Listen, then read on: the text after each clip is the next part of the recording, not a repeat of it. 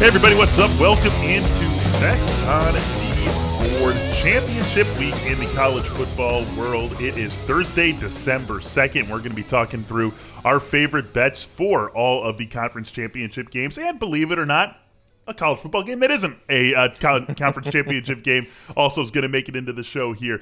Michael Beller with you, also joined by Ari Wasserman. Ari, what's going on? I'm broke. Yeah, it's been There's no other way to put it, but rough way, or a rough couple of weeks. The podcast is called Best on the Board. I'll just settle for any winner on the board. Yeah, just one. Yeah, give us any pick we can stomach on the board. It's not quite as catchy of a podcast name, unfortunately.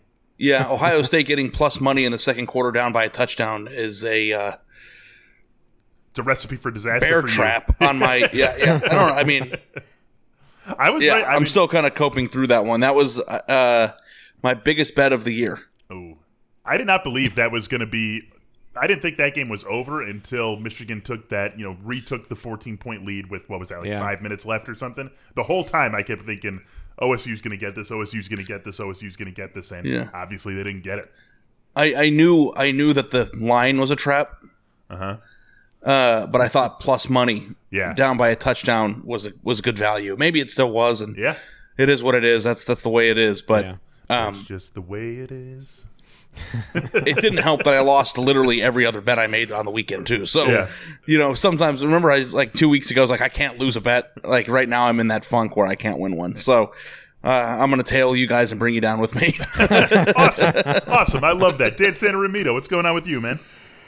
Hey, it's funny. I was watching the Iron Bowl thinking the exact same thing. Is that this isn't over until it's finally over. And then but Alabama actually rewarded that thought in that one. So it's funny how you could see that go both ways within 5 hours of itself. When Auburn was up by 10 in the fourth quarter, I got plus money on Auburn and lost. Oh, man.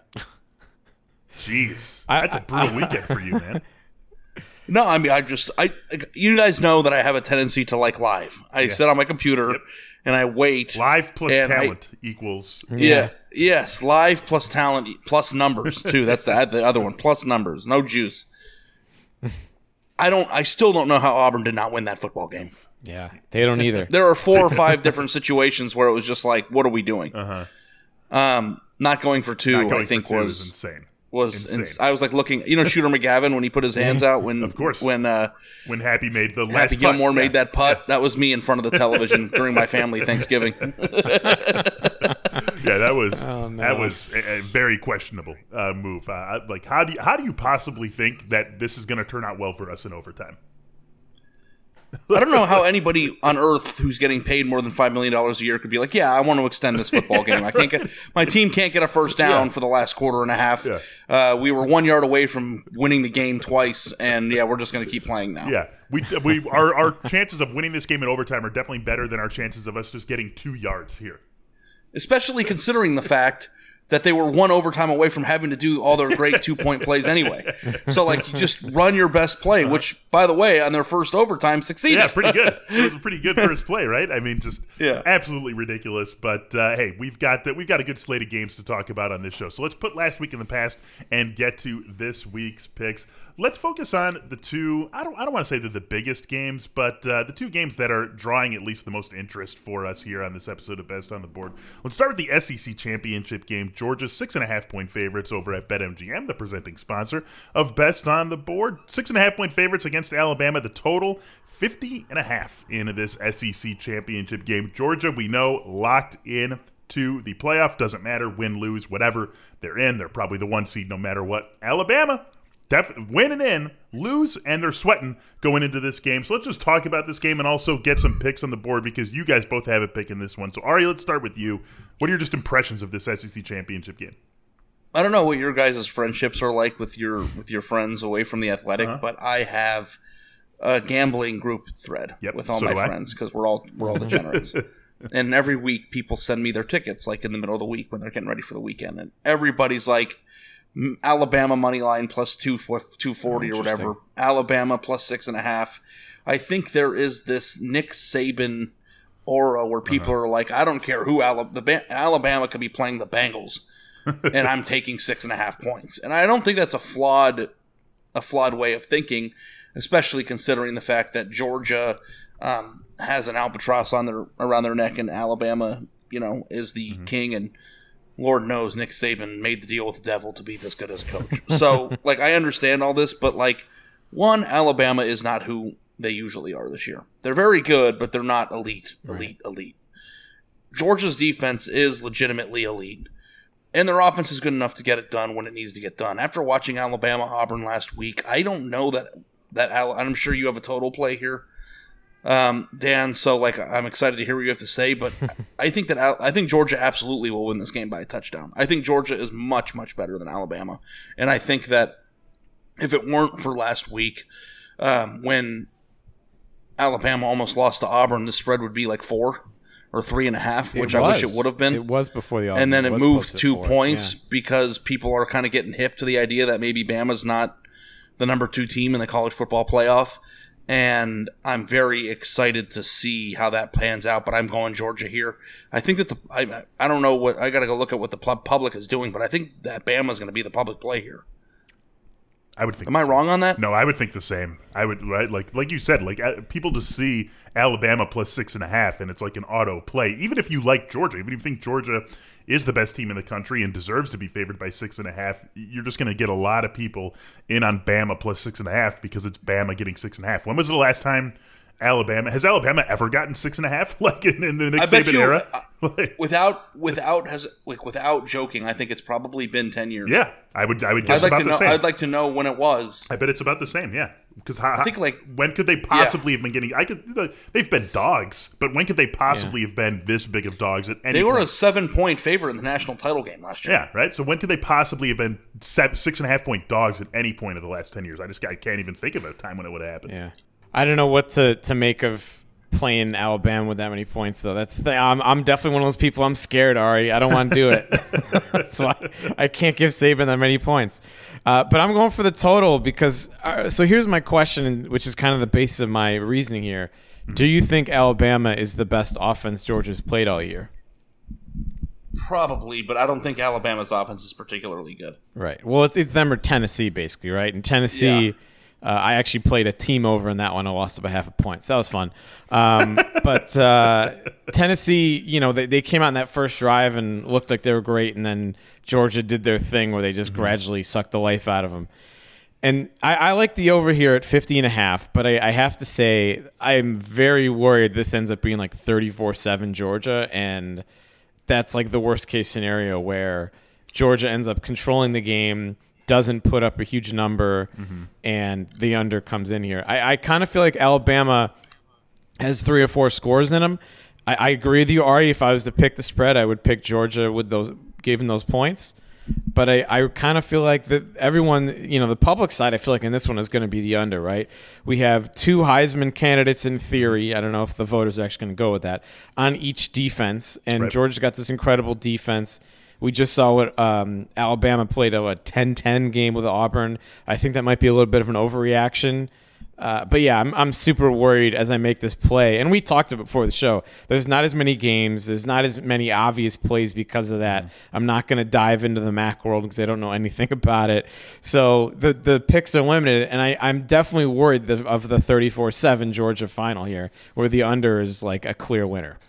I am curious because if you're giving Alabama 21 or 24 points in this game, then I'm scared about my bet.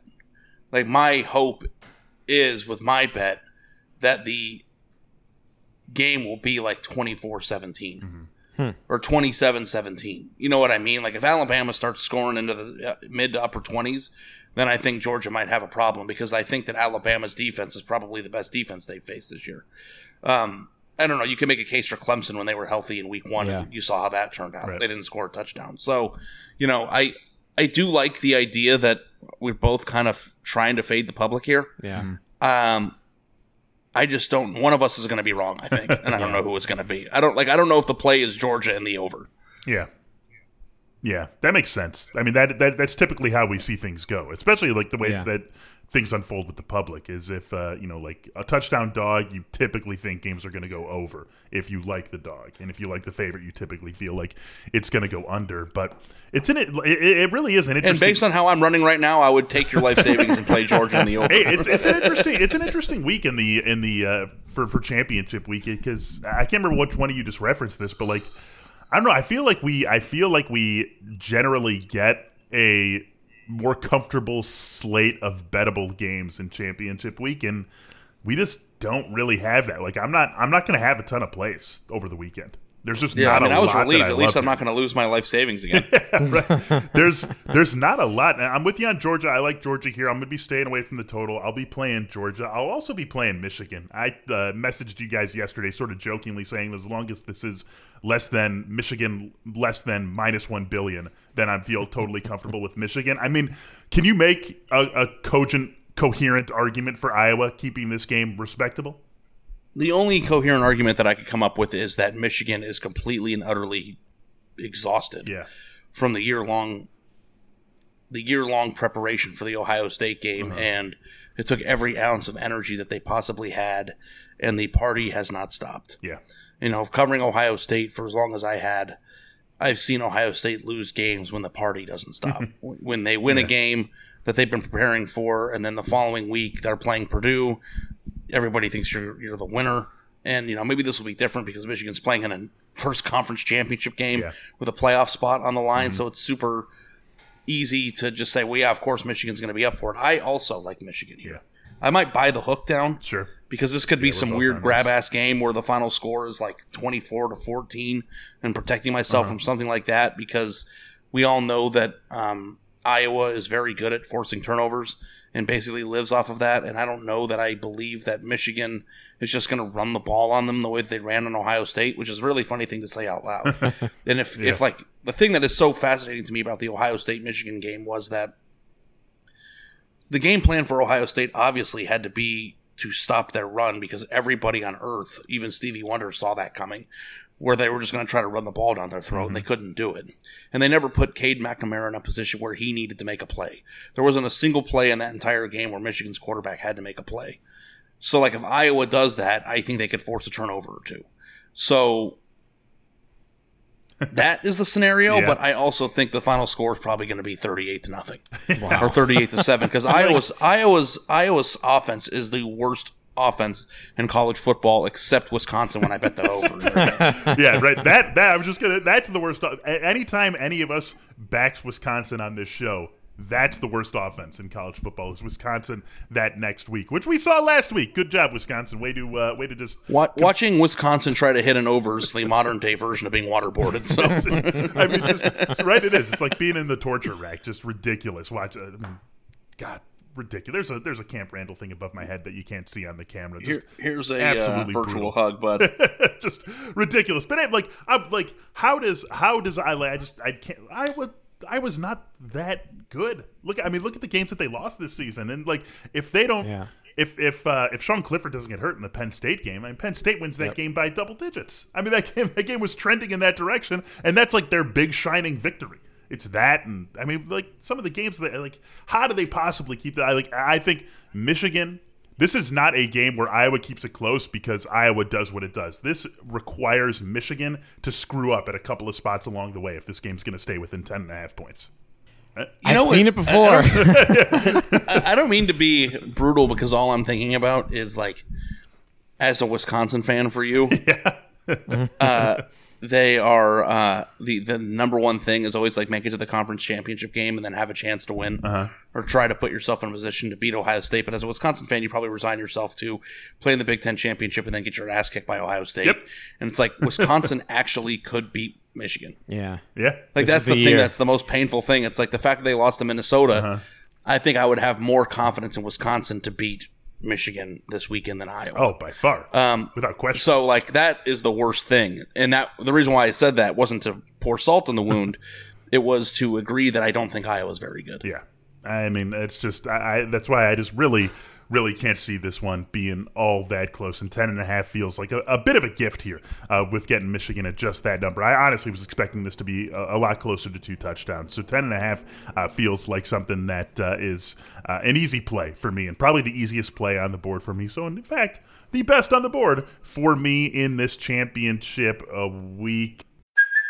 Hey, it's Kaylee Cuoco for Priceline. Ready to go to your happy place for a happy price? Well, why didn't you say so? Just download the Priceline app right now and save up to 60% on hotels. So whether it's Cousin Kevin's Kazoo Concert in Kansas City, go Kevin, or Becky's Bachelorette Bash in Bermuda, you never have to miss a trip ever again. So download the Priceline app today. Your savings are waiting. Go to your happy place for a happy price. Go to your happy price, Priceline.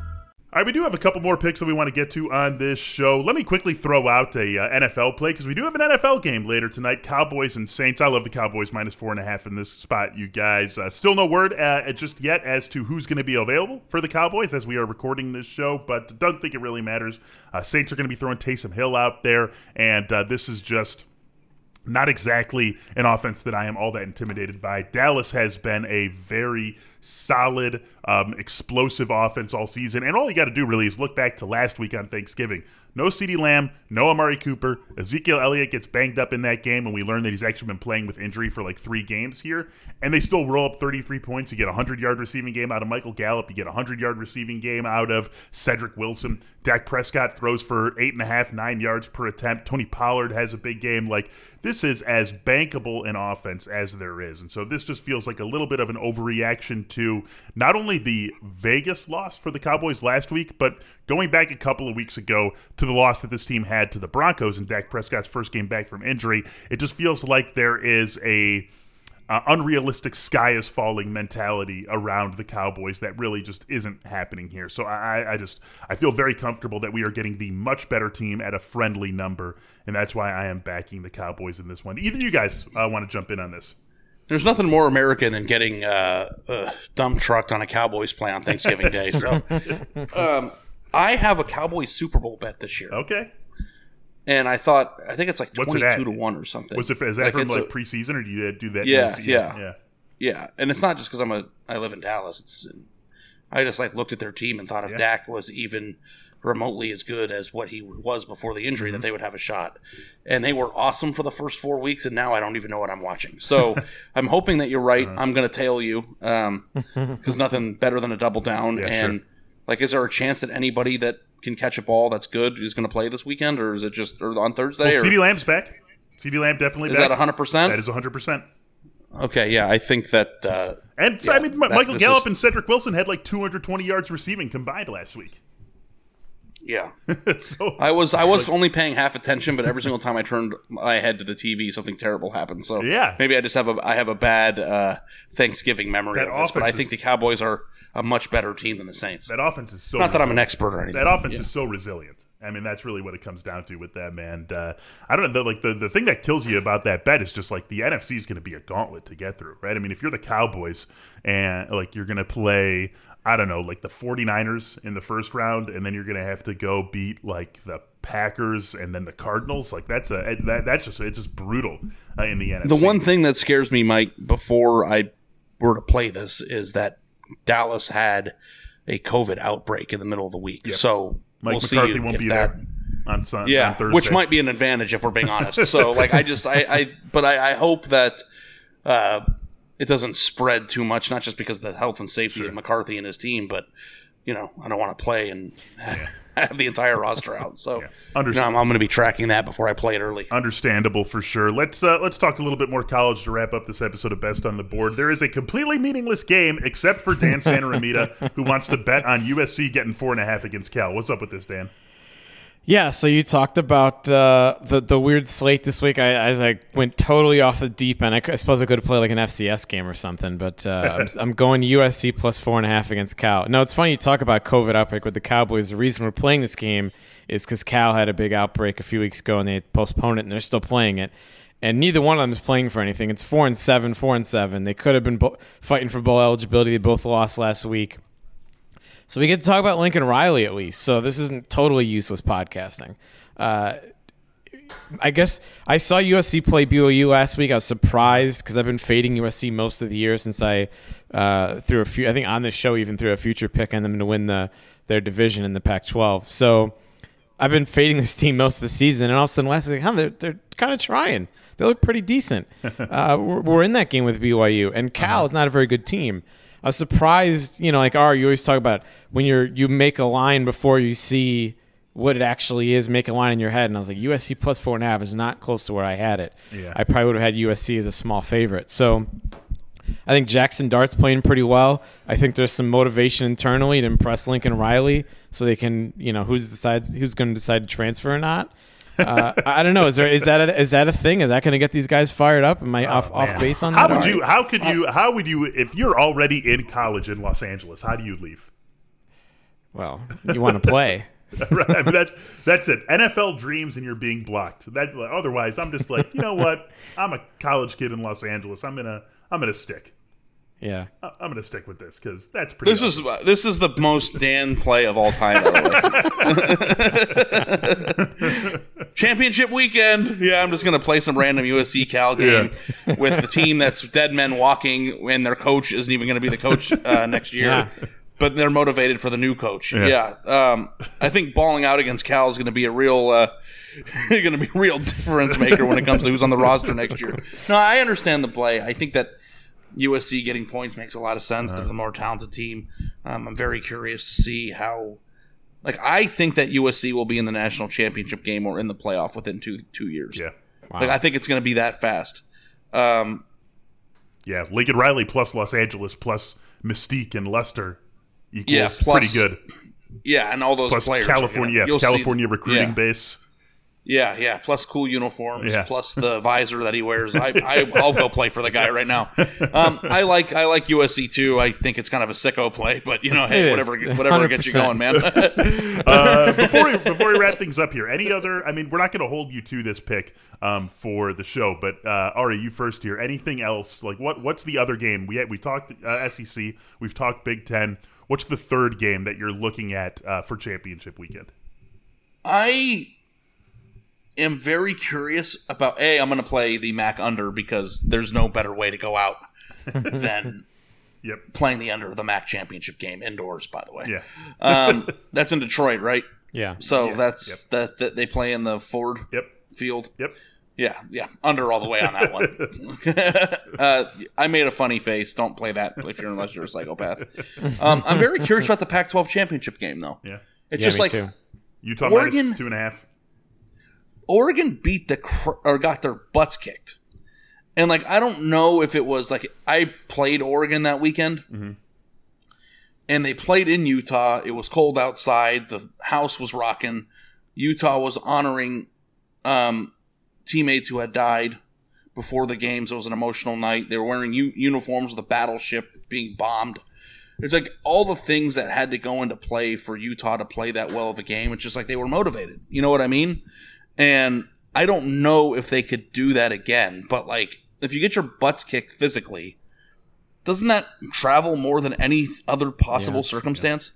So it's I'm afraid, but I feel I want to play Utah again. Yeah. So do I. 2.5 point favorites, neutral field in Vegas, but man, I want to play Utah also. I've talked to you guys about this pool that I'm in with a friend, and we're going through our picks right now, and that was one that I just sort of, Utah minus 2.5. We're playing. Beating a team twice is really hard. Sure, but like you said, the first time it was just, it was not even, it was a no contest. Yeah, and so that's why I still the spread maybe makes you raise an eyebrow, but it's not going to push me away from playing Utah. Because the spread's moving towards Oregon right now. Yeah. Because it was 3 and now it's 2.5, and I've seen weird line behavior and what that can mean. It scares the crap out of me. But tell me about it. Wisconsin, Purdue. Yeah. Dan, what about you? It's another game that you're maybe going to be playing this weekend. I mean, that's the one for me, but I won't repeat it. So I'll bring up the Big 12 title game, Oklahoma State minus 5.5. Now, I wouldn't play it because I don't trust Oklahoma State's offense enough, and we've talked about that 5.5 number basically being a whole touchdown. Right. But I don't know that. I think Oklahoma State, you could say the letdown, they'll have a letdown game after beating OU in that fashion. I I really think Oklahoma State's just a significantly better team where they should be able to win by a touchdown against Baylor. Sure. Their defense is just playing incredible right now. So I don't know. I'm afraid to play it, but I like it. The letdown game narrative carries a lot more weight for me in the regular season. Like they just have this big win over Oklahoma last week, and then they're like playing at TCU this week, then I could get behind a letdown game narrative. But this is potentially to get them into the playoff. Like they should be more up for this game than they were for Oklahoma last week. And so that's what concerns me about it. But it's something to watch and something we'll be keeping a close eye on, of course, all weekend long. That's going to do it for this episode of Best on the Board. For Dan Santarimita, Ari Wasserman, I am Michael Beller. Thanks so much for joining us. Good luck this weekend. As always, happy betting. We'll talk to you soon.